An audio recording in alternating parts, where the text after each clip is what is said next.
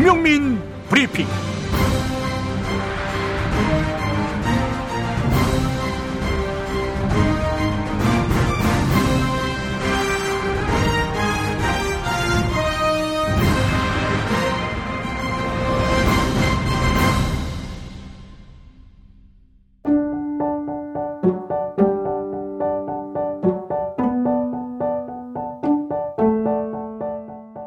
안녕하세요, 여러분. 히히 스토리 돌아왔습니다. 저는 우윤혜고요. 우리 김준혁 교수님. 예, 안녕하세요, 김준혁입니다. 우리 김용민 PD님. 안녕하십니까, 반갑습니다. 예. 오늘 멋지게 폴라트를 입고 또 우리 김준혁 교수님이 등장하셔가지고 역시 옷빨이 중요하다. 그래. 남자는 머리빨과 옷빨이 중요하다. 예. 지난주에 머리빨, 오늘은 옷빨. 그러니까요. 예, 다음 주는 속옷빨.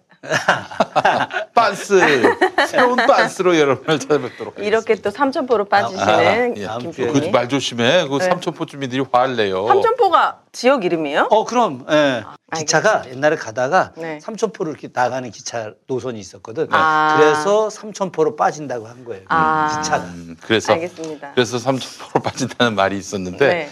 예전에 한번 홍사덕 형이라고 그 국회의원 돌아가신 분.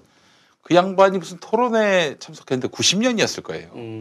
뭐 대화를 나누다가 삼천포로 빠진다라고 했는데 삼천포 주민들이 네. 상경 시위를 했어요. KBS 앞에서. 아 근데 그런 말이 있잖아요. 삼천포로 빠진다고. 아, 그렇지. 그게 이제 잘못 방송에서는 해서는 안 될 빠진다. 말이지. 아. 방송에서는 해서는 안 될 말이지. 제가 불교 방송 갔다가 중이 제 머리 못 깎잖아 이 얘기해서 출연 정지 당했거든요. 야, 이거는 완전히 폭발적이다, 폭발적이야. 이게 출연 정지까지 먹을 일입니까? 그렇지, 먹지. 근데 거기가 불교 먹지. 방송이었다는 네, 얘기. 방송. BBS였구만. 아니 예전에 네. 그 개그맨 아유. 중에 노숙자 형이라고 있어요. 지금은 딴 이름으로 활동하시는데 네. 노숙자 형이 네. 그 국군 방송 나가서 네. 어떤 군인이 그 사연으로 그 애인이 고무신을 거꾸로 찼다 응. 보낸 거야. 그러면 응. 월북해.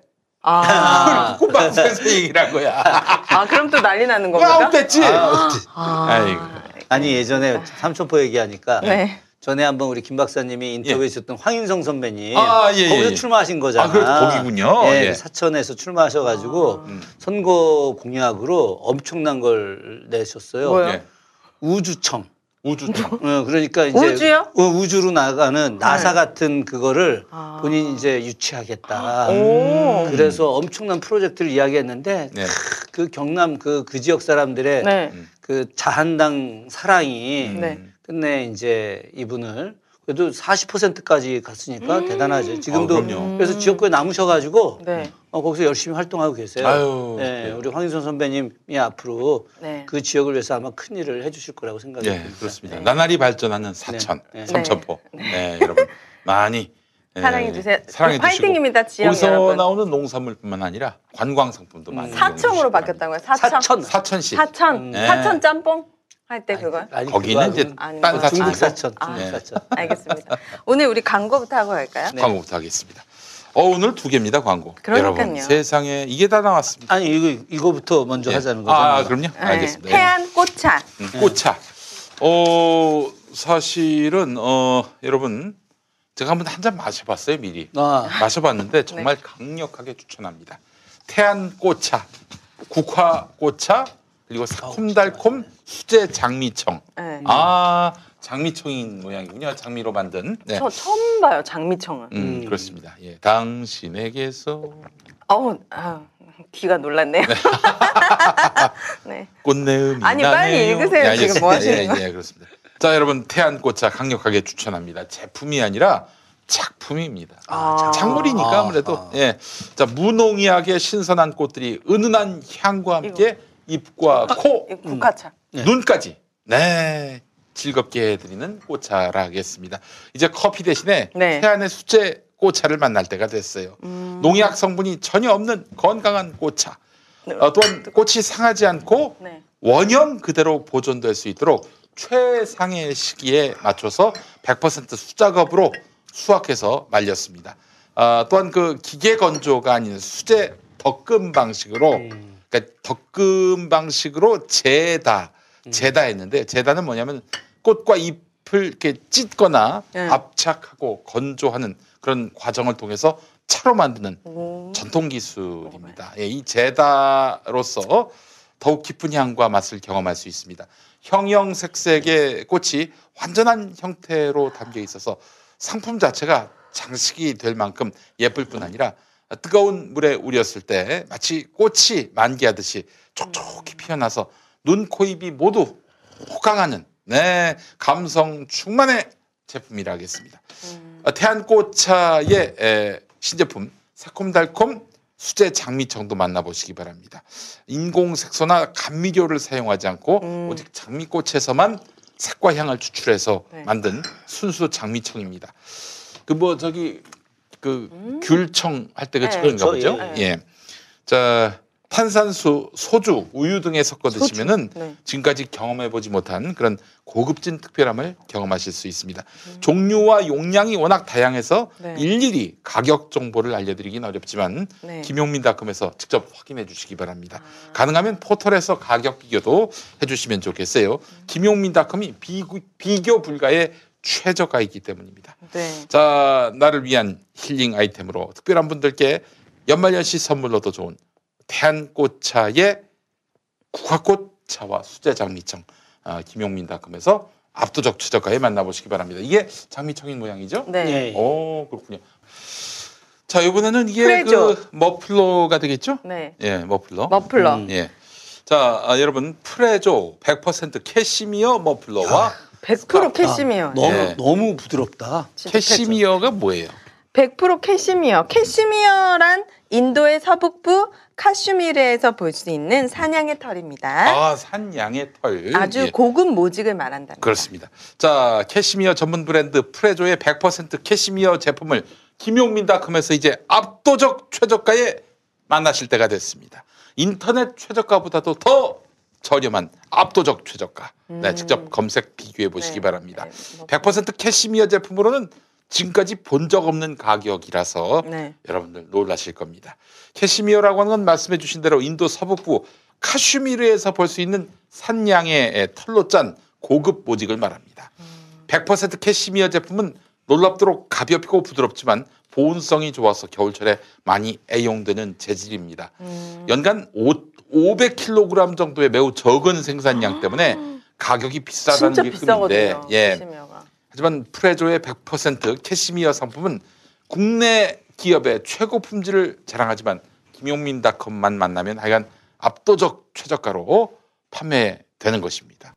가격이 중요한데 100% 캐시미어 클래식 머플러 19종 인터넷 최저가는 79,000원인데 김용민닷컴은 69,000원에 모십니다. 얼마가 만 원이 비싼 거예요. 그리고 만 원이네. 자, 100% 캐시미어 스카프 18종인데 인터넷 최저가는 139,000원, 김용민닷컴은 109,000원, 3만 원이나 쌉니다. 지금 이제 스카프잖아 이게 지금 스카프. 제 거는 세 번째 스카프. 거.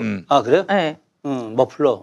자, 이 100% 캐시미어 시그니처 머플러 14종 요거 같은 경우에는 인터넷 최저가 164,000원. 김용민닷컴은 129,000원, 4만 원이 쌉니다. 대박이네. 자, 그리고 100% 캐시미어 니트 머플러 그리고 가디건 인터넷 최저가 189,000원, 김용민닷컴은 163,000원에 모십니다. 여러분. 약간 이렇게 가디건처럼 해도 되나요? 아, 그래요. 요즘 갑자기 추워진 날씨에 부모님 선물로 선물로 크리스마스 선물로 정말 좋습니다. 100% 최고급 캐시미어 제품 프레조를 김용민닷컴에서 압도적 최저가에 만나보시기 바랍니다. 준비된 수량이 소진되면 이거 뭐 날이면 날마다 이 가격에 파는 게 아닙니다. 특가 이벤트는 자동 종료되겠습니다. 왜 탈모엔 아무것도 효과가 없을까요? 그건 바로 모근 파괴의 원인 DHT 호르몬을 잡아야 하는데 이것저것 써보다가 모낭까지 없어진 겁니다. 여성도 남성 호르몬 증가로 생깁니다. 특허청 탈모 검색하면 2,000개나 나오지만 DHT 5알파 환원 효소 억제, 남성 120명, 임상 결과 83%는 전 세계에서 저희 모낭 영양제뿐입니다. 이미 탈모약 쓰는 분, 모발이식 하신 분도 호르몬 부작용 없이 2배 효과고요. 가는 머리 두피 트러블엔 뿌리 깊은 샴푸, 머리숱이 적어졌다면 모낭 영양제 스프레이, 18,000원 환불 보장입니다. 1566-7871 뿌리 깊은 샴푸로 검색하세요. 충남 금산의 넓은 인삼밭, 정성농장을 일군 농부아버지 이정열 씨. 자연은 노력한 만큼 내어준다. 그 자연의 마음을 알기에 정성농장을 더불어 일구는 아들 이성규 씨도 아버지에게 배운 것처럼 정직하고 또 성실하게. 정성농장 홍삼은 인삼 재배부터 가공 판매까지 모두 책임지고 있습니다. 그래서 대한민국 1등 품질을 자부합니다. 검색창에 정성농장 홍삼을 검색해주세요. 정성농장 홍삼. 전화문의는 010-9754-6972. 오늘 또 많은 이슈들이 있었잖아요. 어제 또 오늘 새벽까지 우리 김 PD님, 김 교수님도 잠도 못 주무시고 속보를 또 전달받고 해서 또 주제가 그거에 관련된 게 아닌가 생각이 됩니다. 제가 사실 새벽까지 기다려서 낭보를 경험한 적이 많이 있고요. 네. 그냥 야 이따 자자 뭐 좋은 소식 오겠지 하고 자서 일어나면은 월드컵 경기부터 시작해서 다 져요. 다 이기지. 지고 다 진다고? 다 지고 다 안 되고 네. 다 실패하고 네. 굉장히 좀 제가 그래서 자는 게 이제는 미안할 지경인데 네. 우리 국가와 민족에게 미안할 지경인데 네. 그러나 잠이 오는 걸 어떡합니까? 그러니까 못 이기지. 자서 일어나니까 세상에 난리가 났었다. 에휴, 근데 참 너무 안타깝고요. 분명히 해야 될 건 뭐냐면은 아마 네. 100년 지나도 200년 지나도 300년 지나도 오늘의 윤석열의 행태는 반란, 쿠데타 이렇게 평가해도 모자람이 없습니다. 그렇죠, 교수님? 쿠데타고 네. 일단 사람이면은 네. 사람이 그 짐승하고 다른 거는 생각이 있고 네. 또 양심이 있고 네. 양심이 없으면 짐승이지 사람이 아니지. 그렇죠. 예. 생긴 건 사람이어도 그건 짐승이지. 근데 어쨌든 정직 2개월이 나왔으면 그건 죄가 있어서 잘못이 있어서 그쵸, 정직 뭔가 2개월이 나온 있는 것 건데. 같아요, 죄는. 그러면 국민들께 사과를 해야지. 그쵸. 네. 사과를 일체 안 하잖아. 잘못한 게 없대요. 이거는 이게 아주 재밌는 게 네. 윤석열뿐만 아니라 윤석열 주변에 있는 그 근처에 기생하는 사람들도 네. 사과하는 법이 없어요. 뻔한 사실도 인정하지 않습니다. 왜 그렇죠? 그들만이 모여 이제 있어서 그런 어떤 그러니까 이제 지금까지 자기들이 이 세상을 자기들의 권력으로 유지해 왔는데 어디 감히 개돼지들이 우리들한테 권력을 내놔라 이런 얘기를 이제 하니까 얼마나 우습겠냐고. 특권 의식이 어마어마해요. 대단하네요. 우리가 생각했던 거 이상이네요. 아까 저 오는데 네. 그 제 아주 친한 지인 중에 한 명이 저 국민대학교에 정재원 교수라고 있는데 교수님 추미애 장관 사의 표명했다는데 대통령이 진짜요? 수용하지는 않으시겠죠. 그래서 정말요? 수용은 안 할 거다. 만약에 표명했다고요? 추미애 장관이 여기서 그 사표를 뭐 이렇게 사의를 했는데 이걸 대통령이 받는다면 우리 완전히 밀리는 거다. 이러면은 상상도 못하는 상상이 일이 벌어집니다. 안 가는 진짜. 일이지. 예. 나는 우리 진보 진영 유튜브들이 막 이제 어쨌든 그 문 대통령이나 추 장관을 갖다가 이렇게 배려해 주거나 위로해 주기 위해서 뭐 신의 한 수라는 둥 뭐 막 이런 이야기를 하는 걸 난 참 가슴이 아파요. 역으로다가 네. 사실 이런 지금 평가하면 안 되거든. 답답한 국면에서 어떻게든 엑스터시라도 맞고 싶은 마음이 있는 거야. 그 마음은 알겠는데 듣기 좋고 듣기 달달한 이야기 듣고 싶은 마음은 잘 알겠는데 그러나 이 위기 상황을 직시해야지. 직시하지 않고 그냥 여기서 뽕 맞아가지고 잘 될 거야, 좋을 거야. 지금의 이런 상황은 지금 말하자면은 신의 한 수를 쓴 것이다. 뭐 정말 저쪽에서 생각 못할 그런 1보 후퇴 3보 전진의 어떤 그런 그 노림수가 있는 것이다. 아닐 땐 아니라고 얘기를 해줘야 되는 거 아닙니까? 그래서 저는 이 난국을 극복하는 지금 유의한 길이 있다. 유의한 길은 바로 국민들이 다시 나서는 거다. 그렇죠. 예. 그리고 또 하나의 길은 저는 이번 이 소위 말해서 검찰개혁과 관련해 가지고 민주당 국회의원들이 아주 일부를 제외하고 난 거의 손 놓고 있다. 그냥 뭐 관중이야, 관중. 이게 지금 그 깨어있는 시민들은 풍잔노숙하면서 검찰개혁 하겠다고 하고 있는데 이 사람들은 뭐 그냥 나 몰라라 하는 정도 수준.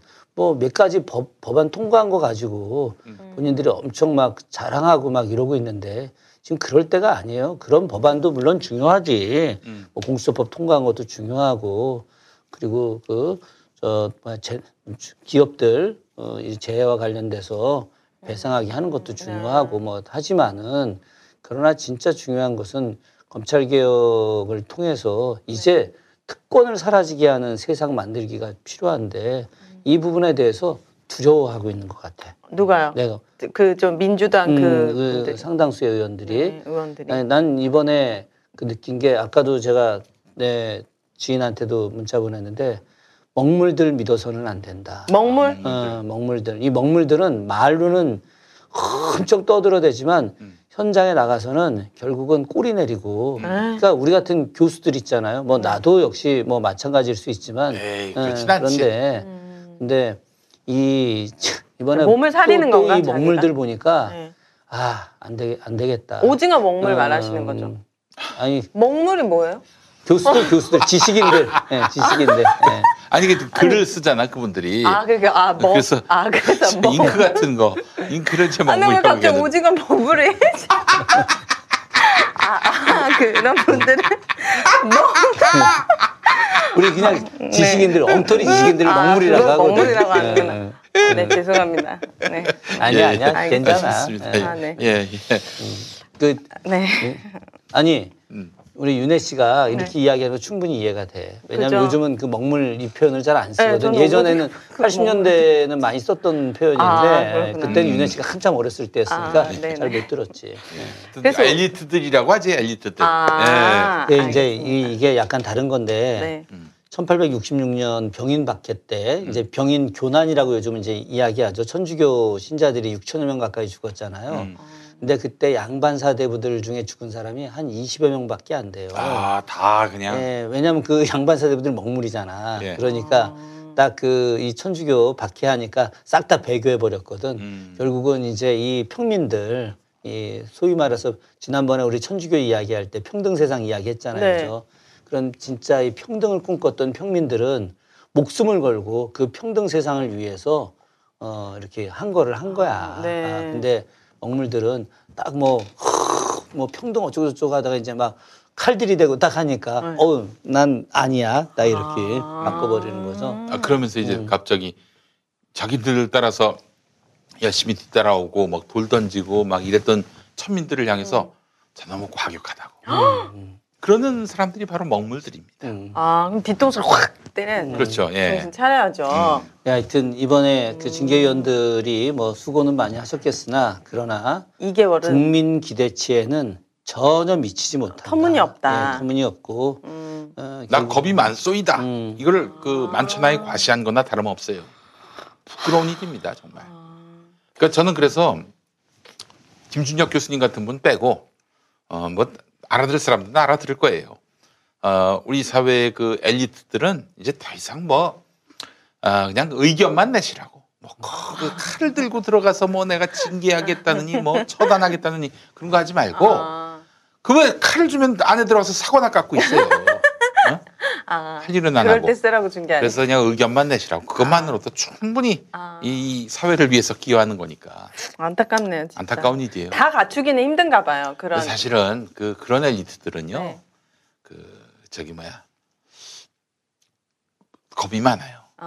겁이 많습니다. 혁명이 겁 많은 사람에 의해서 이루어진다고 보세요. 이루어지지 않습니다.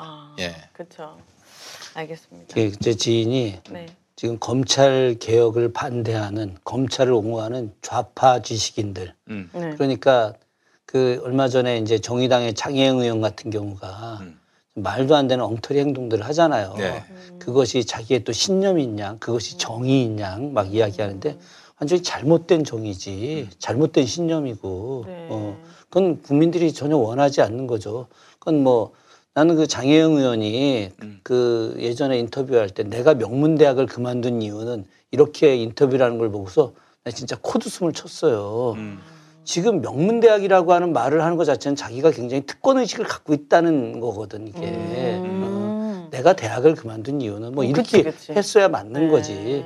그런 면에서 볼 때 이 잘못된, 그러니까 이런 절차적 민주주의니 뭐니 뭐 임기가 보장되는데 왜 그걸 어떻게 하느니 이 사람이 저지른 수많은 악행은 아예 이야기하지 않고 네. 오로지 그런 절차적인 과정들 이것만을 존중하는 좌파 지식인들이라고 하는 사람들 그 사람들이 또 별것도 아닌 인간들이 자기들이 굉장히 좌파니 엄청 뭐 진보적이니 뭐 막시스트니 막 이따위 막 헛소리 막 한다고 진짜 우리 옛날에도 대학 다닐 때도 뭐 우리 뭐 NLPD 논쟁 같은 거 할 때 뭐 말도 안 되는 이야기들 꺼내면서 엄청난 그 우리 저 남북 관계가 기본 모순이기 때문에 어쨌든 통일이 중요한 과제다라고 하면은 큰 노동자를 뭐 개무시한다는 등 뭐 사회주의가 더 우선이라는 등 뭐 많이 틀린 얘기는 아닐 수 있지. 그런데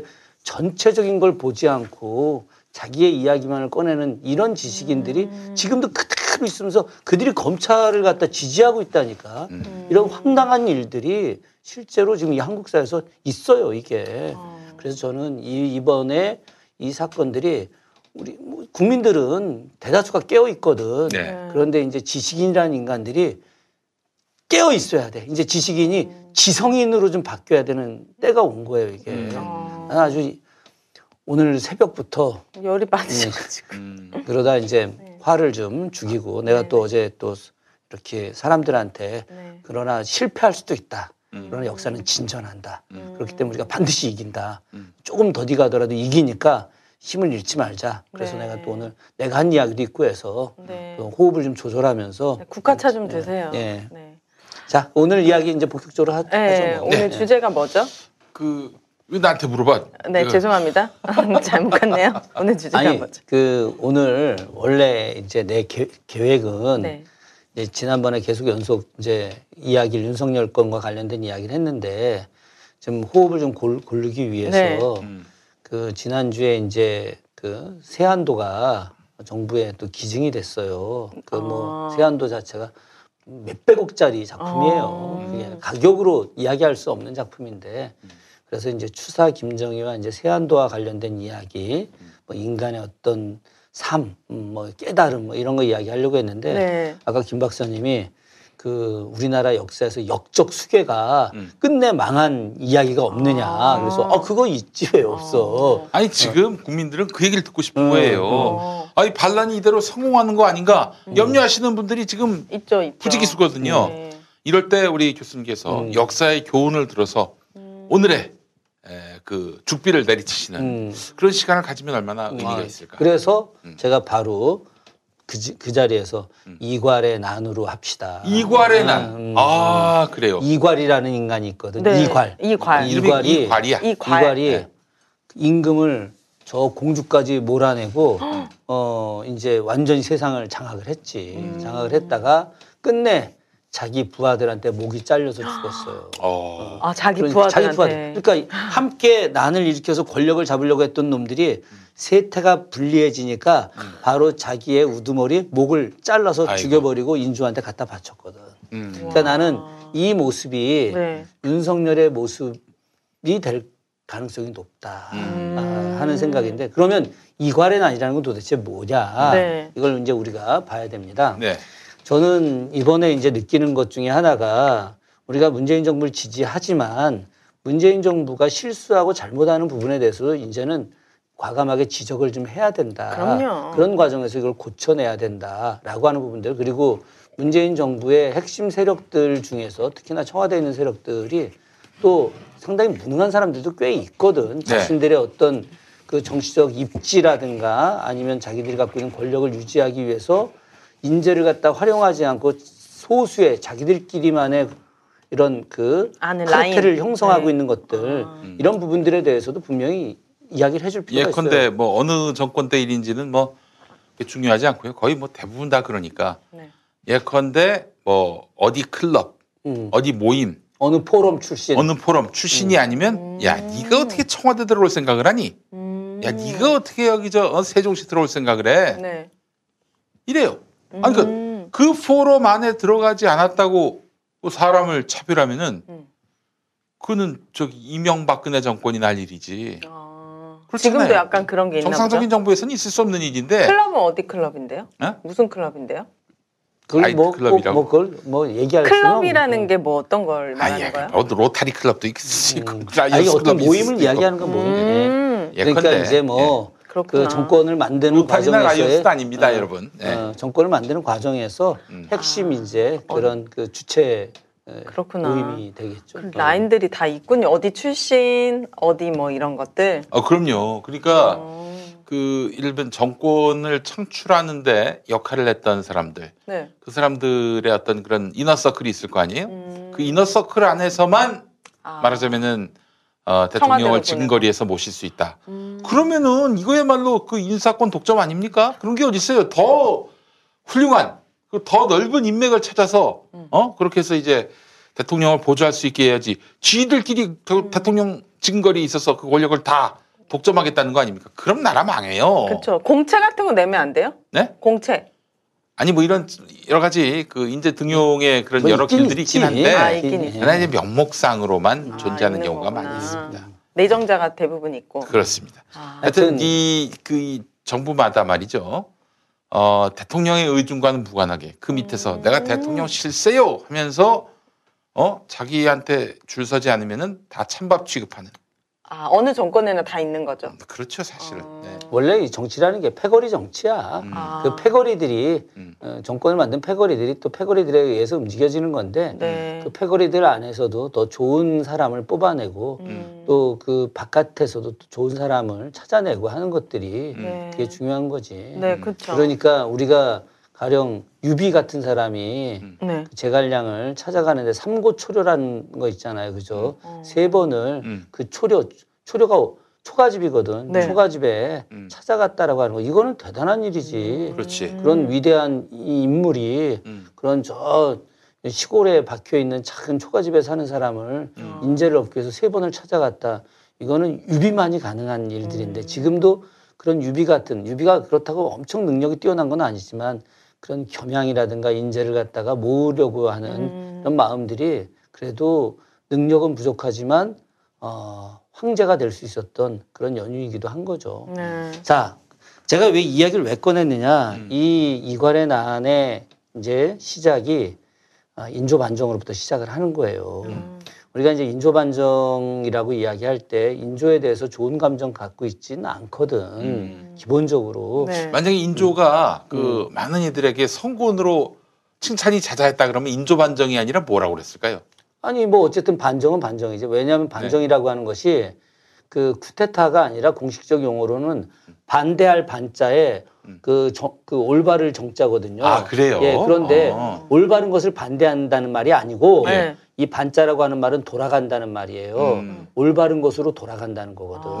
그러니까 중종반정, 연산군의 그런 행포에 대해서 다시 올바른 것으로 돌아갔다. 인조반정, 광해군의 행포에 대해서 올바른 것으로 돌아갔다. 이거거든. 근데 이제 그 인조반정의 명분이 3가지였거든요. 3가지였는데 첫 번째가 그 유명한 폐모살제야.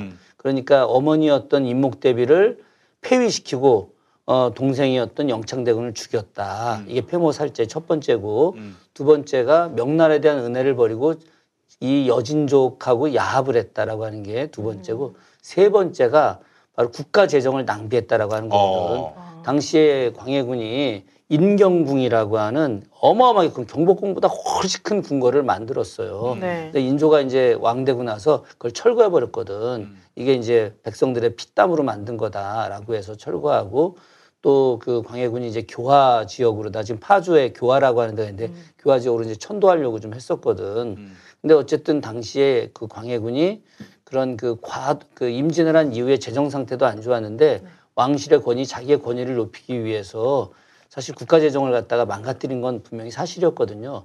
그러면 냉정하게 이야기하자면 인조반정의 명분이 3가지인데 우리가 역사적으로 볼 때 그 두 번째 그 친명반청이라고 하는 이 부분은 당시 양반 사대부들 세력에서는 뭐 맞을 수 있겠으나 그러나 지금 봐서는 우리가 이제 주체적 입장으로 판단할 때 올바른 건 아니다라고 이제 볼 수는 있지만 그러나 앞에 폐모살제 부분하고 그리고 국가 재정을 갖다가 이렇게 망가뜨린 부분에 대해서는 광해군이 분명히 실수를 한 것이었거든. 그러니까 이런 부분에 대해서 당시에 광해군이 거의 지지를 잃었어요. 백성들이 임금에 대한 지지를 버려버렸거든. 초기에 임진왜란을 극복하는 과정에서 그 의병을 일으키고 또 그 의병을 통해서 일본군과 싸워서 나라를 갖다가 이제 되찾는 과정, 이것에 대해서 광해군의 역할은 굉장히 대단했지.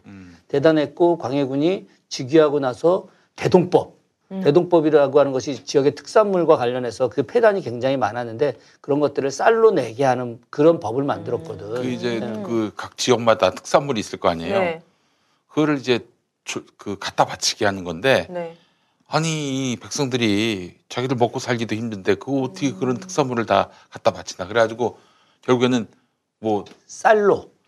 네, 그러니까 이제 세금을 내는데 쌀로 내게 되면 그 쌀을 낸 걸 가지고 이제 정부가 그 쌀을 갖고 상인한테 맡겨서 그 상인이 그걸 사갖고 오게 하면 되기 때문에 사실은 백성들이 자기네 지역에 자라지도 않는 거 그걸 또 먼 데 가서 또 사갖고 와갖고 막 내야 되는 이런 번거로움들이 있는데 대동법이라고 하는 것이 어쨌든 백성들 입장에서는 어마어마하게 도움이 되는 법률이었거든요. 그럼 뭐 대동법도 만들고 외교관계도 좀 잘 정리하려고 했지만 그러나 사람이 광해군도 초심을 잃었던 건 분명하거든. 초심을 잃어서 향음에 빠져요. 아이고야. 네, 향음에 그 술, 여자 이런데 많이 빠지게 됐고 인조반정 하는 날 그날도 사실은 거의 만취하다시피 했어요. 예, 그 후궁들하고 놀다가 아이고. 그리고 당시에 이제 그 능양군이었던 인조가 쿠데타를 준비하고 있다는 것을 알고 있었어. 네. 그 소문도 들었고 그리고 그와 관련된 상소도 들어왔는데 광해군이 가장 사랑했던 후궁 김계시라고 우리는 이제 김상궁 많이 이야기하는데 애첩이지. 이 여자가 자기 남편을 죽이러 쿠데타를 한다는 그런 상소를 받고도 뇌물을 받아갖고 없던 일을 해버렸어요. 그래서 결국은 자기 남편도 죽고 자기도 죽은 거야 이게. 그러니까 얼마나 부패가 심하게 됐는지를 알 수 있는 거죠. 네. 그런 과정에서 이제 인조반정이 일어나게 된 거거든. 네. 그렇기 때문에 당시 사회에서 사대부들이 인조반정이 일어난 거에 대해서 거의 대부분 지지를 했었어요. 특히나 광해군 세력들이 이제 북인 세력들이었는데 이 북인 세력들이 좀 과격해. 좀 격한 사람들이야. 원리원칙주의자이기도 하고 그리고 포용과 아량이 좀 부족한 사람들이 좀 많이 있었거든요. 그러니까 같은 큰 틀에서 동인 세력들, 동인이라고 하는 세력이 이제 크게 보자면 이제 퇴계 이황의 학통을 이은 사람들인데 그 퇴계 이황과 나름의 쌍벽을 이뤘던 사람이 남명조식인데 남명조식의 제자들이 북인들이거든요. 크게 보자면은 이 세력들이 이런 융화 같은 것들이 조금 부족한 부분도 있었는데 마지막에 북인들이 자신들의 권력을 유지하기 위해서 사실은 또 살상을 좀 많이 했어요. 그러다 보니까 나머지 세력들, 남인이라든가 혹은 뭐 서인 세력들, 일반 백성들까지도 광해군과 광해군의 지지 세력들에 대해서 지지한 걸 철회하기 시작을 한 거야. 그런 백성들의 심리를 정확하게 읽어낸 것이 이제 그 능양군이었고 능양군이 이제 그런 쿠데타를 준비하는 과정에서 1차 쿠데타 시도가 있었고 2차 쿠데타 시도가 있었어요. 1차 쿠데타 시도는 어디에서 했던 거냐면은 저 임진강가에 그 지금 이제 임진강에 가면은 다리가 이제 북으로 올라가는 다리가 큰 틀에서 이제 개성으로 올라가는 큰 다리가 통일교가 있어요. 통일대교라고 하지. 통일대교가 하면 이제 거기서 쭉 위로 올라가면 개성으로 가는 건데 그 통일대교에서 한 10km 정도 이렇게 저기 임진강 따라서 지금 법원리 쪽이라고 이야기를 하면 되는데 하여튼 파주 쪽으로 쭉 가다 보면은 거기에 이제 전진교라고 하는 다리가 있어요. 전진교라고 하는 다리 안으로 들어가게 되면 그 위로다가 정말 환상적인 산성이 나옵니다. 덕진산성이라고. 거기 이제 민간인 통제선이어가지고 그냥 나 오늘 뭐 가고 싶어 그러고 갈 수 있는 데가 아니야. 사전에 1사단의 군부대 다 허락을 받고 들어가야 되는 지역인데 그 바로 아래에 허준 선생 묘소가 있어요. 허준 선생 그 동의보감 만드신. 근데 그 위에 이제 덕진산성에서 군대가 모여가지고 이제 진격하려고 하다가 이제 실패를 하게 되지. 그게 이제 그때 제대로 이제 진격이 안 됐고 그러다가 이제 다시 준비를 하게 돼서 오늘로 치게 되면은 저 은평구에 가면 역촌동이라는 알아요. 역촌동. 예. 제 친구 살아요. 그래요? 네. 역촌동에서 이제 그 반정군 쿠데타군이 사실은 모인 거야. 모여가지고 이제 거기서 바로 도성으로 들어가갖고 궁궐을 접수하자. 이제 창덕궁 접수하자라고 이제 돼 있었는데, 근데 총사령관이 될 사람이 안 오는 거야. 총사령관이 될 사람이 김류라는 사람이거든. 김류. 네, 김류.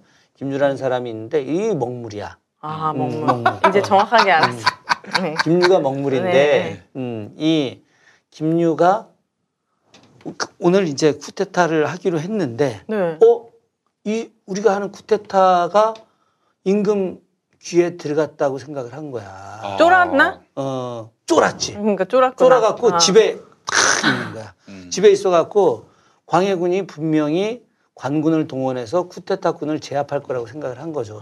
그래서 거기 안 간 거야. 안 갔는데 광해군이 그 이야기를 안 들은 게 아니야. 안 들은 게 아니었는데 당시 훈련도감 대장한테 이응립이라고 하는 훈련도감 대장한테 야, 그 장군, 지금 이게 그 능양군 중심으로 해가지고 쿠데타가 지금 준비되고 있다는데 어디 역촌동 뭐 이 일대에 지금 군사들이 모여 있다는데 이거 빨리 가서 해결하시오라고 이제 이야기를 했더니 이응립이가 전하 그 사실 무근입니다. 그런 거 전혀 없습니다. 뭐 제가 있는 한 이 궁궐도 제가 안전하게 지키고 도성도 안전하게 지키는데 어디 이 새끼들이 건방지게 그런 거 일체 없습니다. 제가 탁 깔아놨는데 전혀 없습니다. 그랬더니 광해군이 그럼 내가 경만 믿고 오늘 뭐 기분 좋게 한잔 하겠소라고 해서 이제 후궁들 불러 모아놓고 이제 한 잔을 이제 먹고 있었던 거죠. 아이고. 그런데 이응립은 이미 능양군하고 사전에 내통이 돼서 이제 사실 쿠데타 군인 거야 이게 이 새끼가. 그러니까 그건 왕 앞에 가가지고 그러니까. 이제 설레발 치면서 뻥 친 거지. 간이 크네요, 근데. 그렇지. 그러니까 이 광해군이 황음해졌다 보면은 이 새끼가 내 편인지 상대 편인지 분간도 못하는 거야. 그렇네요. 이게 나한테는 와갖고 뭐 충성 다하겠습니다 하면서 속으로는 악마의 본성을 갖고 그러니까요. 이제 이 배신의 기운을 갖고 이제 있었던 거지. 결국은 이응립이가 이제 광해군을 갖다 완전 속여버린 거지. 네. 속였는데 김유는 이걸 모르고 있었던 거지. 모르고 있어갖고 역촌동에 가야 되는데 안 간 거야. 안 갔는데 그때 거기에 이제 관군들이 이제 그 쿠데타군이 막 우왕좌왕 할 거 아니겠습니까? 네. 그때 짱하고 나타난 인간이 이괄이야. 이괄은 이제 반정을 같이 하기로 했던 멤버였는데 김유가 와서 총사령관하고 자기는 부사령관 하기로 돼 있었거든. 옛날에 늘 이제 먹물들이 문신들이 이제 대장하고 무신들은 그쵸. 그 밑에 부대장하고 이게 일반적이었었으니까. 그래서 이제 이괄이 딱 나와가지고 내가 하겠다라고 해서 탁 모았어요. 근데 이괄이 카리스마가 있어.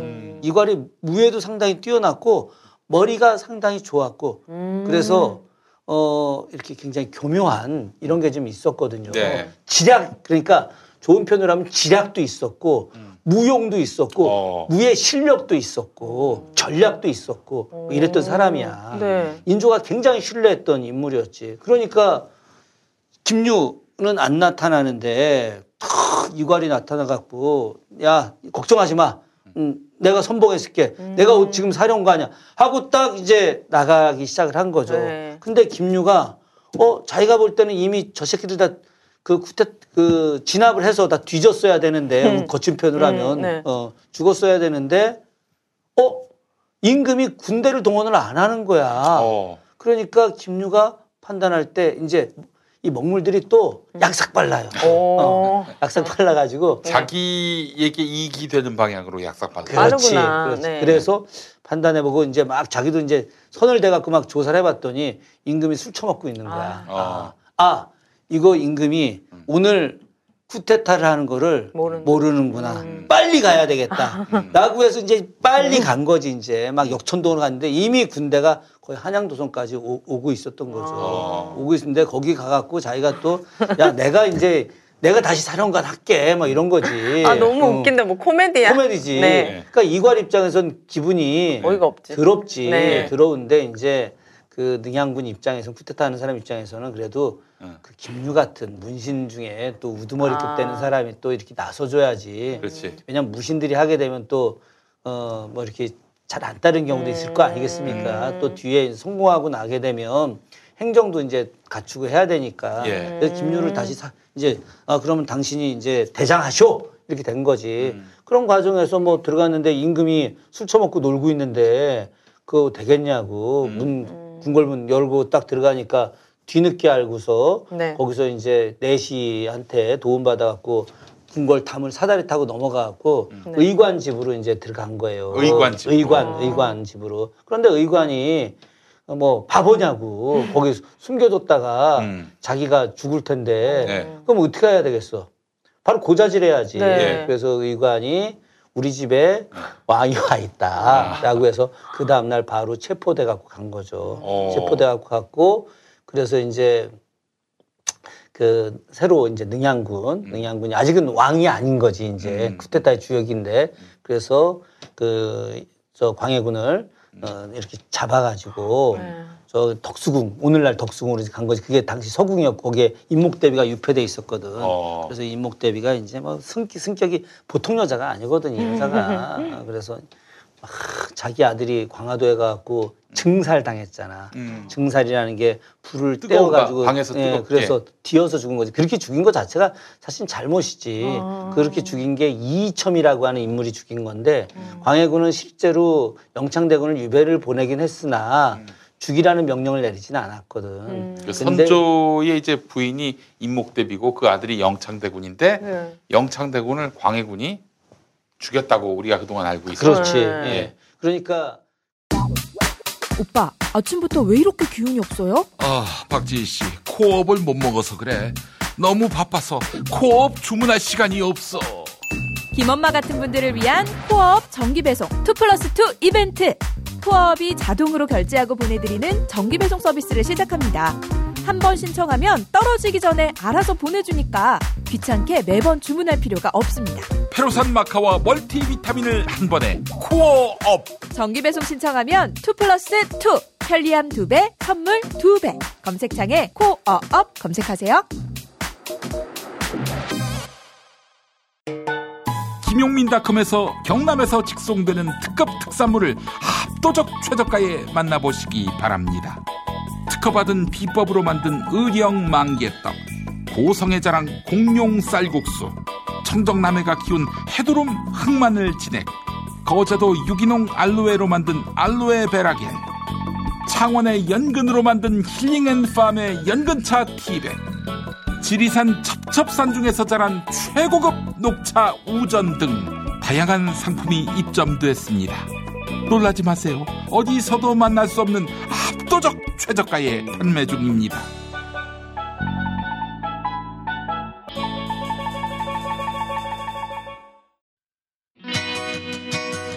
서울 홍대 앞 작은 모임 공간 알고 계시나요? 스튜디오 벙커원. 100석 규모의 콘서트홀, 갤러리, 방송 스튜디오, 그리고 카페까지. 스튜디오 벙커원에서 아름다운 꿈이 익어갑니다. 북콘서트, 파티, 세미나, 작은 음악회, 전시회, 유튜브 팟캐스트 녹화, 녹음까지 여러분을 위한 공간 스튜디오 벙커원. 문의는 네이버 블로그 영문 스튜디오 벙커원. 영창대군을 광해군이 죽였다고 우리가 그동안 알고 있어요. 그렇지. 예. 그러니까 그 임진왜란이 끝나고 나서 1592년에 임진왜란이 시작돼서 1598년에 끝났거든. 끝나고 났는데 선조의 왕비가 죽었어. 그래서 선조가 왕비가 죽고 나서 거기서 재혼을 했지. 전쟁 끝나고 나서. 그래서 이제 당시 신하들이 전쟁이 끝나고 나니까 그 왕세자를 정식으로 책봉을 해라 라고 제안을 하니까 선조가 아니 경들은 지금 내가 부인이 없이 혼자 살고 있는데 나한테 재혼하라 소리는 안 하고 왕세자 책봉이나 하라고 하냐고 막 승질을 낸 거야. 아니 정신 나간 인간이지. 그래서 당시에 내 기억에 의하면은 33살인가 어려. 임목대비가. 그래서 광해군보다 훨씬 어리지. 그래서 이제 임목대비가 이제 처음에 딸을 하나 낳고 정명공주라고. 그리고 이제 한참 뒤에 아들을 낳았어요. 근데 아들을 낳기 전까지는 임목대비가 광해군한테 말도 못하게 잘했지. 왜냐하면 아들을 못 낳고 그러니까. 되면 자기가 이제 왕이 죽고 나서 자기가 대비로서 제대로 대우를 받아야 되니까 그래서 어마어마하게 잘하다가 아들 낳고 나서부터 이제 완전히 돌변을 한 거지. 돌변하고 나서 그 뒤에 이제 늘 손주한테 광해군이 우리 모자를 죽일지 모른다. 맨날 이제 이런 이야기하고. 그 이제 손주 입장에서는 정식 왕비의 아들인 적자한테 왕위를 물려주고 싶은 생각이 있었던 거고 광해군은 이제 후궁의 아들이거든. 그러니까 후궁의 아들한테 물려주고 싶지 않았던 거지. 사실은 저도 정실 부인의 아들도 아니면서 뭐 이제 웃기는 거야 한편으로는. 근데 그때 당시에 이제 광해군이 이제 어쨌든 영창대군을 죽인 것 때문에 임목대비가 이제 막 난리를 쳐가지고 거기서 뭐 하여튼 어쩌고저쩌고 하면서 온갖 악담을 퍼붓고 옥세를 받아다가 이제 그 능양군한테 주게 된 거고 능양군이 그 옥세를 받아서 즉위를 하게 된 거예요. 그게 이제 인조가 된 거지.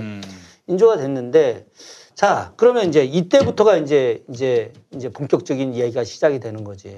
그러면 논공행상을 해야 될 거 아니겠어? 논공행상. 그게 뭐예요? 네. 논공행상이라고 하는 이제 거지. 전쟁에서 이기면은 이게 저 공을 나누는 거야. 그럼 뭐 자리도 주고 그런 거야. 뭐 누구는 총리도 주고 누구는 장관도 주고 막 그래야 될 거 아니겠어요? 네. 그죠? 지금 김류도 있고 이관도 있고. 그렇지. 네. 근데 이제 정치라는 게 일종의 상징성 있는 인물을 포용해 오는 것도 좋거든. 그래서 이제 이 사람들은 서인들이 권력을 잡은 거잖아. 이 서인 세력들이. 근데 서인 세력들이 권력을 잡았는데 영의정으로 누구를 임명을 했냐면은 이원익이라는 분을 임명을 했어요. 오리 이원익이라고. 오리 이원익. 지금 이제 광명에 가면 충현서원이라고 있는데 그 오리 이원익 선생을 모신 서원이거든. 네. 근데 이 오리 이원익이 백성들 사이에서는 명재상으로 소문이 난 사람. 광해군 때도 영의정을 했었던 사람이고 이 이원익은 정말 청렴결백의 그 자체지. 이 사람이. 근데 이 양반이 왜 인조가 첫 영의정으로 임명을 했느냐. 그것은 바로 영창대군을 폐위시키고 임묵대비를 폐위시키는 걸 반대했거든 이 사람이. 그래서 광해군이 유배를 보냈는데 그러니까 이 백성들이 이분을 굉장히 지지하니까 그래서 이제 서인들이 지들이 막 다 전면에 영의정 좌의정 다 하면 좀 그렇잖아. 그러니까 유배가 있던 이원익을 탁 데리고 와서 싹 그 영의정으로 임명해주는 척하고 실제 권력은 자기들이 갖는 거지. 자기들이 갖는데 그 인조는 당시에 어쨌든 이 이과를 신뢰를 했어요. 네. 이과를 신뢰를 했는데 당시에 이제 여진족하고의 관계나 이런 부분들 때문에 이과를 평안병사로 임명하기로 한 거예요. 평안병사. 그러니까 평안도 관찰사가 아니고 평안도의 병마절도사로 임명을 하고 그리고 이제 그 지역의 여진족을 막는 전체 군대에 부원수로 임명을 한 거야. 부원수. 완전히 매기는 거네. 그렇지. 그러니까 아니 반정을 해갖고 공신인데 권력을 잡았으면은 한양에서 폼 잡고 살아야 되는데 갑자기 저 시골로 보낸 거잖아. 시골로 보냈는데 그것도 평양으로 보낸 것도 아니야. 평양으로 보낸 것도 아니고. 얼마나 드센 여진족하고 그 항상 대립하게끔. 그래서 잘해야 본전인. 잘해야 그런데 본전인. 이제 당시에는 이괄이 그럴 무장이었다. 그러니까 이 저 여진족하고 맞짱 깔 수 있는 사람은 너밖에 없다. 이제 이래서 뭐 일종의 인조가 뭐 사실은 격려도 하고 나 너 신뢰하는데 너 조금 있다가 와갖고 너 병조판서 시켜줄게 뭐 이제 이렇게 됐겠지. 사실은 이괄은 당연히 자기가 병조판서가 될 거라고 생각을 한 거야. 당연히 병조판서가 될 거라고 생각했는데 병조판서를 그때 뒤늦게 온 먹물 김류를 시켜버린 거야. 그러니 김류가 오리 이원익을 영의정으로 살짝 내세워 놓고 병조판서가 군권을 갖고 있으니까 실제 지가 완전히 대장인 거지. 그때 당시에 인조한테 이 사람들이 당신을 우리가 왕으로 만들었는데 당신이 군사권에 대해서는 관여하지 마시오라고 한 거야. 실제 쿠데타가 군대 힘으로 쿠데타가 성공한 건데 군대 힘을 당신 갖지 말아라고 하면 임금 보고 너 허수아비로 있으라는 이야기 아니겠어요. 그죠? 그래서 또 당시에 이 서인들이 소위 말해서 오군영이라는 걸 만들어요. 오군영이 훈련도감, 금영, 어영청, 총융청, 수호청인데 임진왜란이 시작되고 나서 바로 만든 게 급하게 만든 게 훈련도감이고 나머지 금영, 어영청, 총영청, 수어청 이 4군형은 인조반정 이후에 만든 거거든. 왜 이 4군형이 그럼 어떻게 만들어진 거냐? 인조반정의 주체 세력들이 자기 사병들을 갖고 있었거든. 사병들을 갖고 있었는데 이 사병들이 자기가 계속 키우게 되면 자기 돈 내고 키워야 되잖아. 네. 근데 자기 돈 내고 키우지 않고 공식적 국가 군형으로 만들게 되면 나라 돈으로 키울 거 아니겠습니까? 그렇죠. 예. 그리고 나라 돈으로 키우는데 대장은 지들이 하면 되는 거잖아. 대박이네. 그래서 인조한테 이 5군형의 대장 임명권을 왕은 가질 수 없다. 우리가 추천해서 우리가 임명한다. 라고 한 거예요. 이게 말이 되는 얘기냐고. 그러니까요. 그런데 이게 당시에 실제로 벌어진 일이고 이게 언제까지 이어진 거냐? 정조 때까지 이어진 거야, 이게. 그래서 당시에 이제 김유가 병조판서를 하게 되니까 이괄이 얼마나 기분 나빴겠어요. 기분 나쁘지. 기분 나빠서 어쨌든 평안병사를 갔어. 평안병사를 갔는데 평안병사 가고 도원수도 아니고 부원수의 직책을 갖고 있었는데 당시에 여진족하고 맞닥뜨리는 군사가 15,000인데 네. 5,000명은 장만이라고 하는 도원수가 데리고 있었는데 바로 평양과 안주에 이제 평안도 할 때 평양과 안주 여기에 이제 5,000이 있고 그리고 이 이괄은 우리 김소월 시 중에 진달래 네. 곳이라는 시 있잖아요. 역겨워. 가실 때에는 네. 말없이 고이 보내드리우리다. 네. 그다음 뭐야? 영변의 약사. 그렇지 영변. 바로 영변이 청천강 바로 옆에 있거든. 청천강. 옛날에 그 저 강감찬 장군이 귀주대첩 했잖아요, 그죠? 귀주 바로 옆이 영변이야. 이 영변이 산악지대에 쫙 있거든. 네. 여기가 바로 이 영변의 그 험한 산악지대에 이 쿠데타를 성공시켜서 제1인자가 될 뻔했던 사람이 거기에 처박혀 있게 된 거예요. 이괄이 얼마나 속으로 열받았겠어. 그치. 그런 과정에서 이괄이 거기 가고 5일 뒤에 5일 뒤에 공신 발표가 난 거야. 공신 발표가 났는데 공신 발표에 김유가 1등 공신 그리고 이괄은 2등 공신. 그때 했던 사람들이 잔뜩 있었는데 보통 공신은 1등 공신, 2등 공신, 3등 공신까지 하거든. 그러니까 1등 공신은 둘. 당시 김유하고 이귀라고 하는 인물. 이귀가 전체 모살한 인물이야. 그러니까 이귀는 1등 공신을 받아도 되는 거야. 근데 이괄은 1등 공신을 이귀하고 이괄 자기가 둘이 받던가 아니면 받아도 이괄, 김유 자기까지는 받아야 된다고 생각을 했는데 자기는 당시 없지. 김유가 이괄을 미워해서 그래서 1등 공신을 못 받게 하고 2등 공신을 받게 한 거예요. 뭐야? 2등 공신 중에서는 1등이야. 2등 공신이 한 10명쯤 됐는데 그중에는 이제 1등이지만 2등 공신 1등이나 2등 공신 꼴찌나 똑같이 2등 공신이야. 1등 공신 말은 1등 공신 첫 번째하고 똑같이 1등 공신이거든. 1등 공신이 되게 되면 얼마나 많이 좋은 점이 있느냐. 자식 손자들을 무시험 제대로 다 벼슬아치를 해주고 직급도 대박이다. 높게 하고 땅도 엄청 많이 주고 노비도 엄청 많이 주고 이런 게 있거든. 그러니까 1등 공신이 됐어야 되는데 2등 공신이 되니까 열이 얼마나 받았겠어요. 그래서 불만을 토로했지. 저 시골 그 영변서 이제 술 한잔 먹다 이 개 XX 같은 자식들 뭐 이러면서 그러니까요. 저것들 허접한 이기 김유이 뭐 이러고 이제 또 뭐 임금도 뭐 했겠지. 그지 뭐 저기 누구야 그 한동훈이가 일개 추미애 장관한테 일개 장관이 뭐 그러고 뭐 무식한 뭐 그랬겠지. 저 문통 저거 뭐 어쩌고저쩌고 지들 보나마나 안 봐도 뭐 보이지다. 그렇게 이야기했듯이 이제 뭐 이괄도 그렇게 얘기했겠지. 얘기하고 또 이괄의 아들이 이전이라는 놈인데 얘가 또 격한 애야. 얘는 한양에 있었거든. 한양에 있었는데 또 이제 지 아버지처럼 또 뭐 또 이 쿠데타를 했으니까 군사들이 또 잔뜩 있고 위세가 있고 하니까 이제 또 뭐 엄청 이제 뭐 임금도 욕하고 뭐 신하들도 욕하고 뭐 이러면서 이게 내가 다스려야 되는데 막 이런 식으로 했겠지. 그러다 보니까 이제 그런 상소들이 이제 들어가게 된 거고, 이괄이 이게 좀 뭐 임금한테 대응하고 반항하고 뭐 이런 게 있겠죠. 이런 상소가 실제로 들어갔어. 그런데 나중에 보니까 뭐 그것까지는 아닌 거야, 이게. 한편으로 이제 이괄 같은 경우가 이제 막 격하게 막 이야기를 했지만 초반에 쿠데타의 생각은 없었어. 초반에는 없다가 그런데 이제 자꾸 자기에 대한 압박이나 이런 부분들이 있으면서 본인이 생각을 한 거야. 아니 내가 보니까 내가 이 나라 내가 만든 거잖아.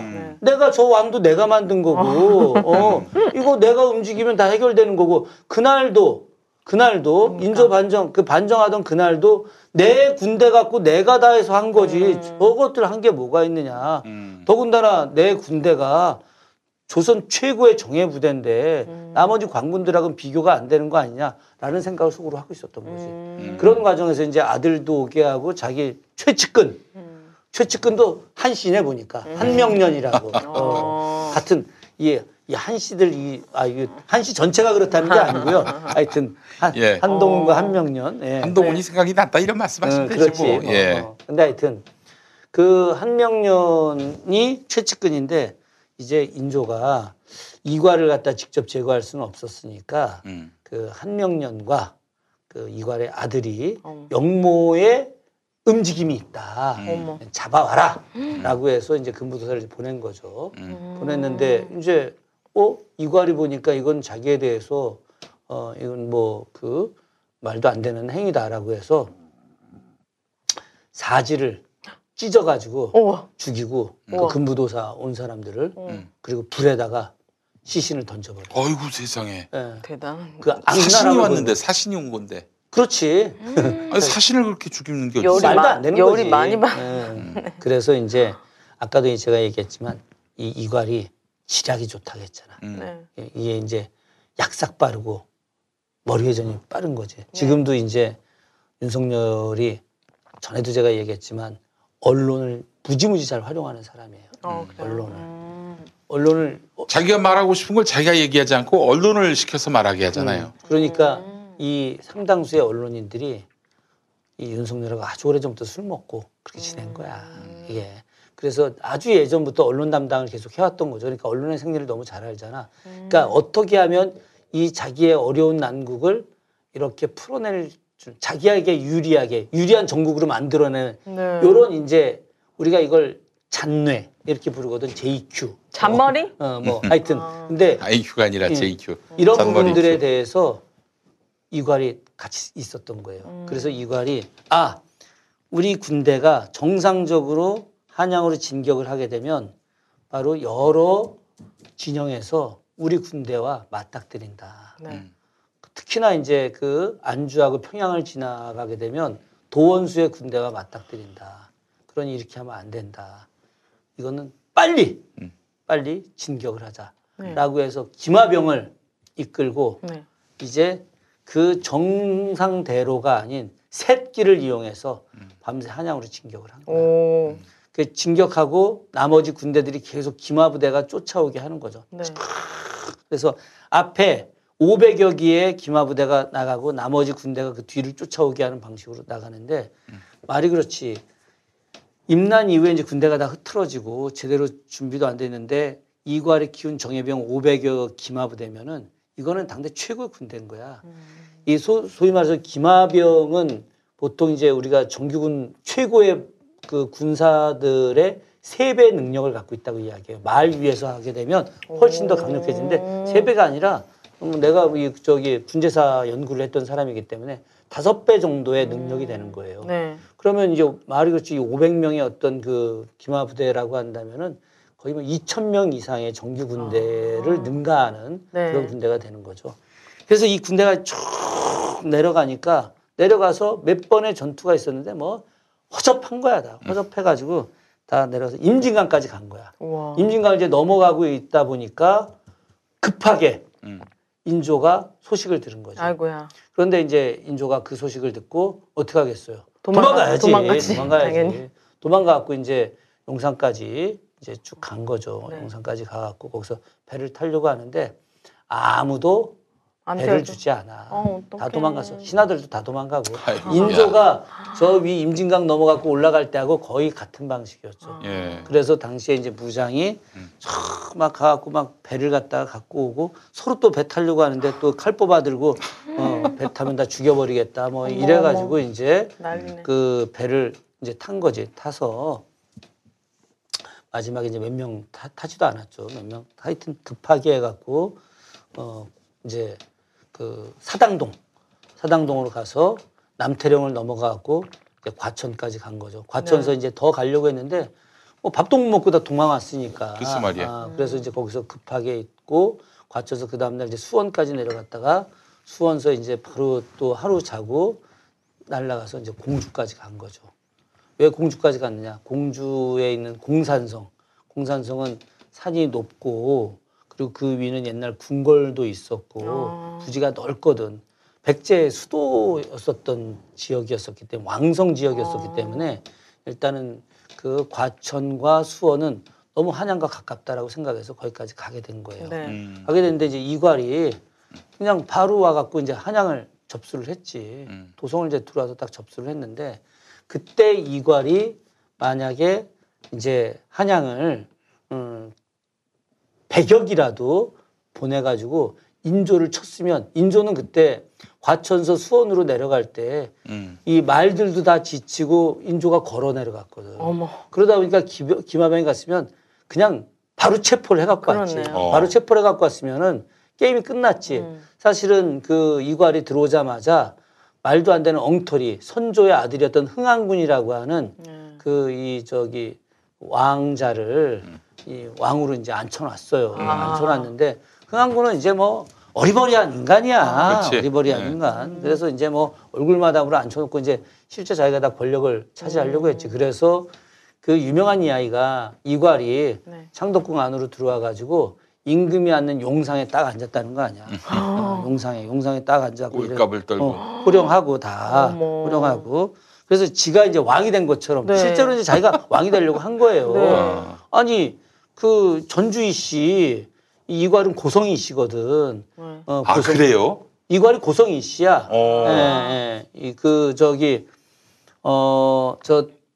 고성희 씨 종택이 안동에 가면 임청각이라고 있거든요. 거기가 이제 고성희 씨 종택이지. 근데 이제 고성희 씨가 그 뒤에 이제 멸문을 당해. 멸문을 당해가지고 고성희 씨가 고생 많이 했는데 어쨌든 고성희 씨 중에 독립운동한 분들도 좀 꽤 많이 나오기도 했죠. 지금 임청각 중인데 왜 갑자기 이름 기억이 안 나지? 그게 근데 그 이괄이 탁 이제 막 진짜 완전히 자기가 쿠데타에 성공한 거지. 왜냐하면 한양 도성 점령하고 그리고 창덕궁 점령하고 거기다 용상까지 와갖고 지가 딱 앉아서 호피 그 용상에다가 호피를 깔았어요. 호피를. 호랑이 껍데기 깔았는데 그 호피에 앉아가지고 엄청 또 호령을 한 거야 이게.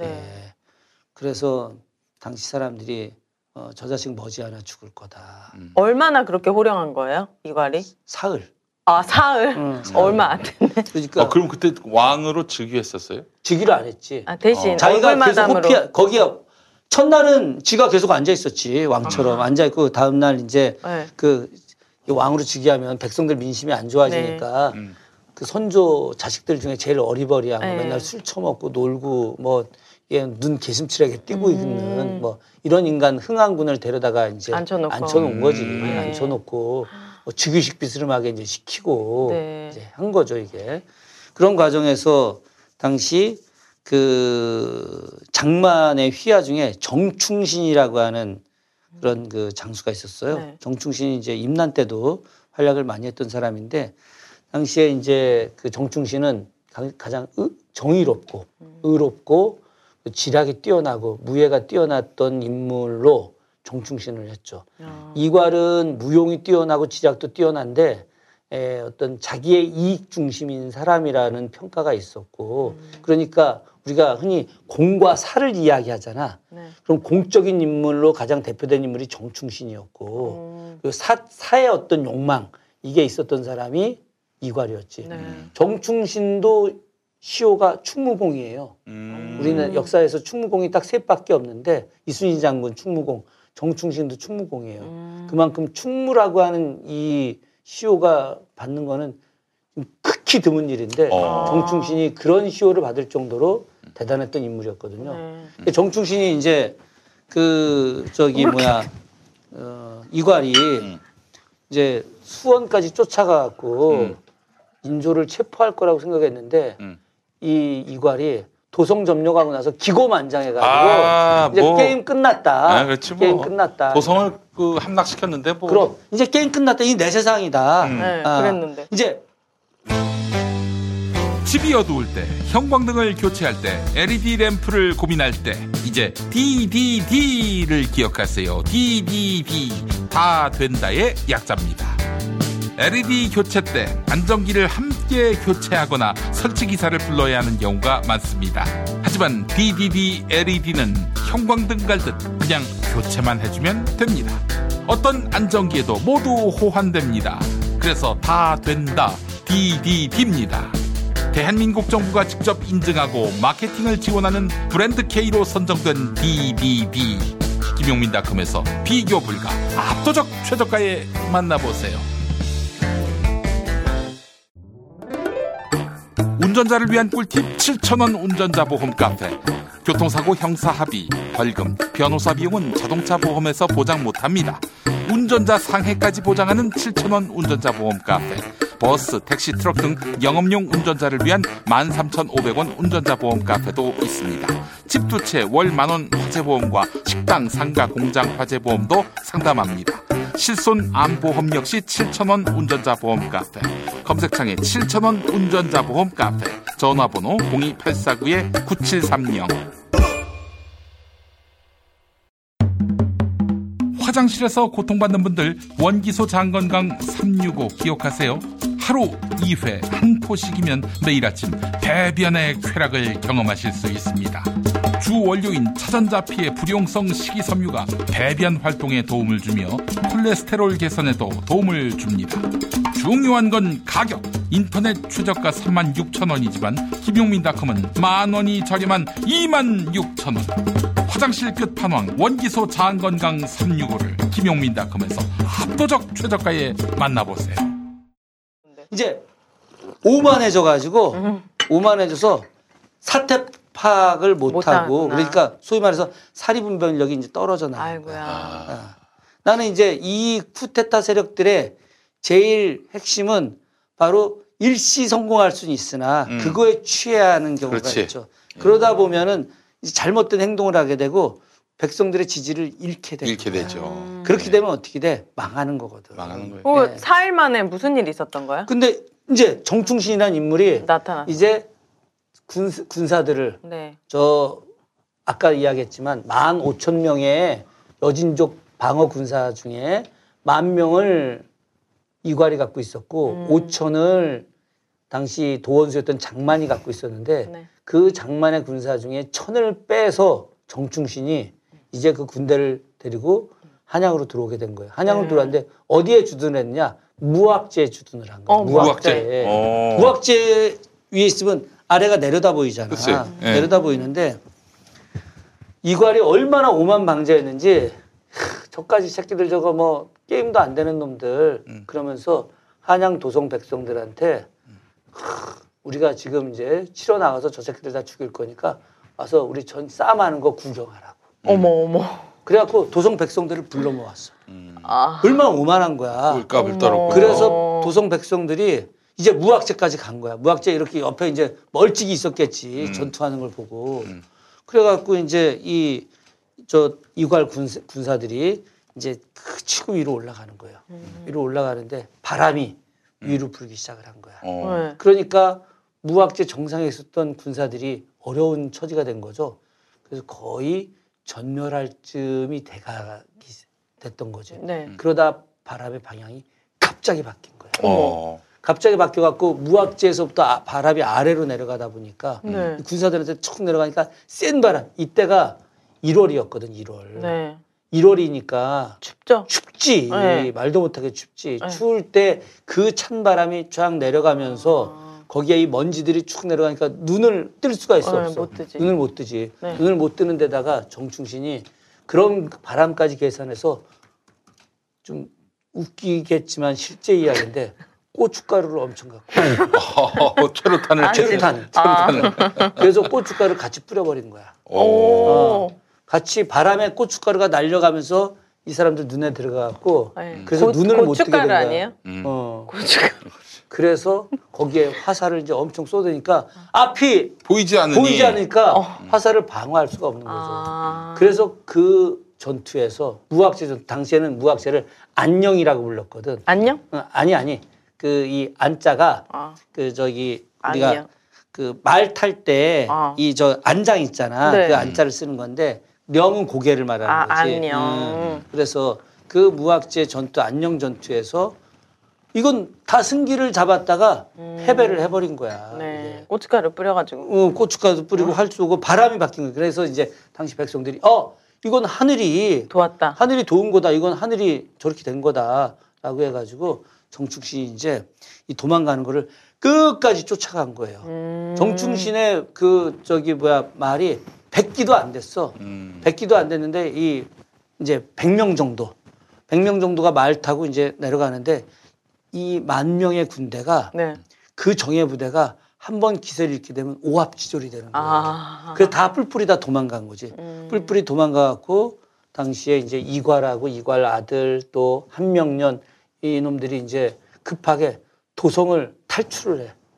도성을 탈출해 갖고 이제 남한산성 쪽으로 이제 가는 거예요. 이제 남한산성 쪽으로 가는데 이제 성 안으로 들어가서 이제 새로 재기를 이제 모색하겠다. 네. 또 이괄 같은 경우는 이제 자기가 엄청난 무용도 있고, 그러니까 무예적 능력과 또 이런 게 있으니까 네. 자기가 살아있으면 이제 부하들이 올 것이다라고 생각을 한 거죠.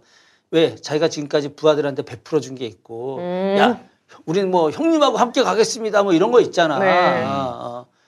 소위 말해서 동일체 이런 거 있지. 동일체. 네네네. 막 해서 이제 이괄과 우리는 함께 간다. 형님 원샷 맨날 이런 거 했을 거 아니야. 네. 피를 좀 손을 잘라가 그 손가락을 비어서 피를 그것도 모아가지고 섞기도 하고 해갖고 네네. 그런 거 막 한단 네. 말이지. 네. 그런 걸 회맹이라고 하거든. 회맹. 모일 회자에다가 맹세할 맹자 회맹이라고 하는데 회맹도 엄청 했겠지. 그렇게 해서 이제 어쨌든 한양 도성을 정충신 부대가 이제 들어오게 됐고 안에 갔는데 얘네들이 딱 판단을 해보니까 이거 대세가 기울은 것 같아.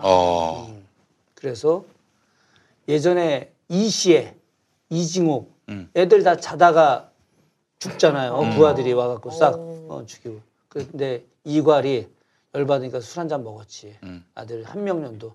그러고 이제 막사에서 자는데 네. 부하들이 와서 바로 우리도 살아야지. 그러니까 이괄하고 같이 도망갈 정도면은 이괄 최측근들이었을 거 아니냐고. 네, 근데 이괄 최측근이었는데도 불구하고 이괄이랑 같이 있다간 자기들 다 죽을 것 같으니까. 그런데 거꾸로 이괄 죽여서 목 들고 가게 되면 자기들이 다시 또 영웅이 될 거잖아. 그렇지. 그래서 무섭다. 그러니까 그냥 배신이 일상적으로 이루어지는 거야. 엄청 형제해 갖고 하지만 그래서 잠자는 이괄을 목에 칼을 찔러가지고 목을 싹둑 베어가지고 소금에 절여서 소금에 왜 절여요? 안 썩어야 되니까. 썩지 말라고. 이걸 인조한테 갖다 줘야 될 거 아니겠어요? 네. 그 예전에 임진왜란 때도 도요토미 히데요시가 네. 조선인의 그 수급 머리 목을 잘라가지고 머리를 모아오면 너무 부피가 크니까 귀하고 코고였죠. 코는 일본 놈들이 잘랐고 명나라 애들은 귀만 잘랐고. 그래서 그걸 소금에 절여가지고 썩지 말라고. 네.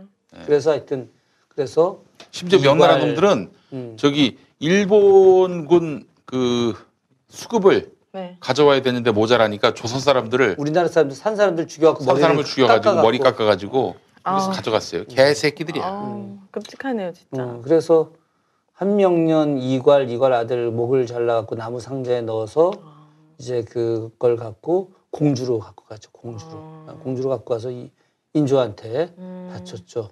그래서 이제 인조가 그걸 보고서 하여튼 그냥 엄청 패대기 치고 막 인조도 독한 인간이거든. 그리고 나서 다시 한양으로 올라오게 된 거죠. 이게 이제 이괄의 난이 된 거죠. 이괄의 난이 이제 종료가 된 거야. 진짜 사회 결국은 이제 이괄이 이제 새로운 나라 만들기에 참여를 하면서 정의로운 척 했는데 어떤 자기가 이 실질적인 나라의 지배자처럼 행동을 해야 되는데 자기를 제대로 대우를 안 해줬다는 것에 분노를 해갖고 쿠데타를 다시 일으킨 거고 그 쿠데타가 거의 성공한 거죠. 네. 왜냐하면 임금을 도성 바깥으로 내보냈으니까 반군이 한양을 점령한 건 5,000년 역사에 처음 있는 일이었어요. 예. 그리고 임금이 그 쿠데타 때문에 도성을 떠나가지고 간 것도 처음이고 내려간 것도 처음이고 외세 침입 때문에 궁을 비울 수는 있었으나 도성을 버릴 수는 있었으나 반란 때문에 버린 건 처음이었거든. 네. 그러니까 완벽하게 이괄은 이제 이겼다고 생각을 한 건데 네. 그 이괄이 결국은 부하들에 의해서 죽게 된 것은 오만 때문이었어. 오만. 싸가지 없는 오만.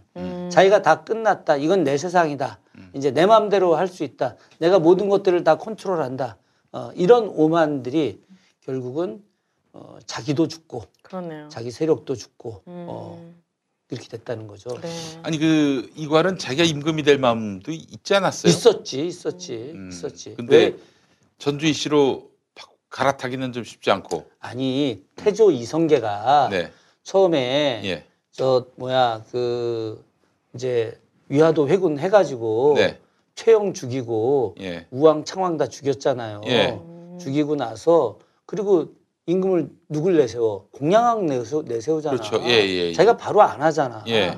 바로 왕 할 수도 있는데 그래서 한 명 쓱 내세우고 민심 좀 정리하고 근데 이놈도 안 되니 내가 한다. 이게 바로 전략이. 그래서 처음 1392년 개성 수창구가 즉위할 때도 공양왕 제거하고 즉위할 때도 고려 국사야. 조선이라는 이름을 안 썼어요. 2년 뒤에 조선. 그렇지. 1394년에 조선 쓴 거야. 이괄의 생각은 어떤 거냐? 바로 태조하고 똑같은 방식이었던 거예요. 흥한군을 잠깐 내세우고 얘 어리버리한 놈이니까 한 1년 정도 하고 얘 폐위시키고 자기가 왕이 되려고 했거든. 그래서 용상에 앉은 거였거든. 그게. 그러니까 그 위가 아닌 그 위에 올라갈 자가 아닌 자가 위를 탐내면 반드시 그 탐낸 것 때문에 망한다라고 공자가 이야기했거든. 여기서 위라고 하는 것은 자리 위를 말하는 거예요. 여기서 자리라고 하는 것은 어떤 자기 능력에 맞지 않는 자리, 그 어떤 자리, 가령 뭐 임금의 자리라든가 장관의 자리라든가 뭐 판서의 자리라든가 정승의 자리 이런 자리가 있잖아. 그 자리에 올라갈 능력이 안 되는 거야. 그런데 이 자리를 갖다가 끝까지 탐내고 그러면서 그 자리를 가려고 하다 보면은 위에 갈 자 능력이 안 되는 자가 위를 탐하게 되면 반드시 망하게 돼 있다. 필망하게 돼 있다라고 했거든 이게. 그러니까 지금 우리가 누구를 이야기하지 않아도 그런 게 자연스럽게 이렇게 되는 날이 생각이 되는 거죠. 우리 저 윤석열 씨는 본인이 대통령에 대한 꿈도 있는 거 보니까 있어. 지금 감출 것도 없네요. 뭐. 근데 사실 재밌는 게 그 이괄이 무슨 이씨라고요? 고성 이씨. 고성? 네.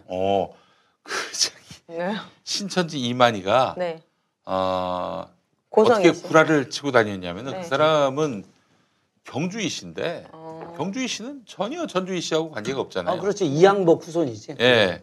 근데 이제 해외에 나가서 자기 할아버지가 영친왕이래? 독사를 당했고 자기 할머니가 외적에 의해서 칼에 찔려 고종이나 고종? 고종하고 명성황후를 얘기하는 거고 그런 말도 안 되는 개구라를 치고 다녔어요. 이만희 씨가. 이씨는 뭐 다 전주이 씨야? 예.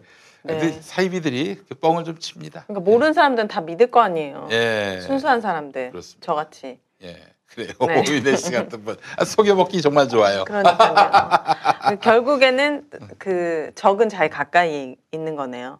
사기도 아는 사람한테 많이 당하잖아요. 예, 그렇죠. 그러니까는 정말 그래요. 알겠습니다. 죄짓고 살면 안 됩니다. 이괄이 누군지 대충 알 것 같고. 네. 그러면 그래요. 뭐 누구를 연상하지 않겠습니다. 예.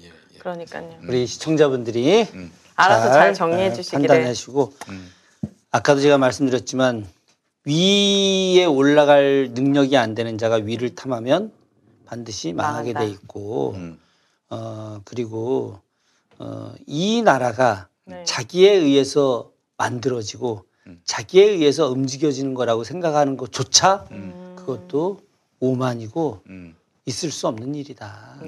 세상은 그런 게 아니다.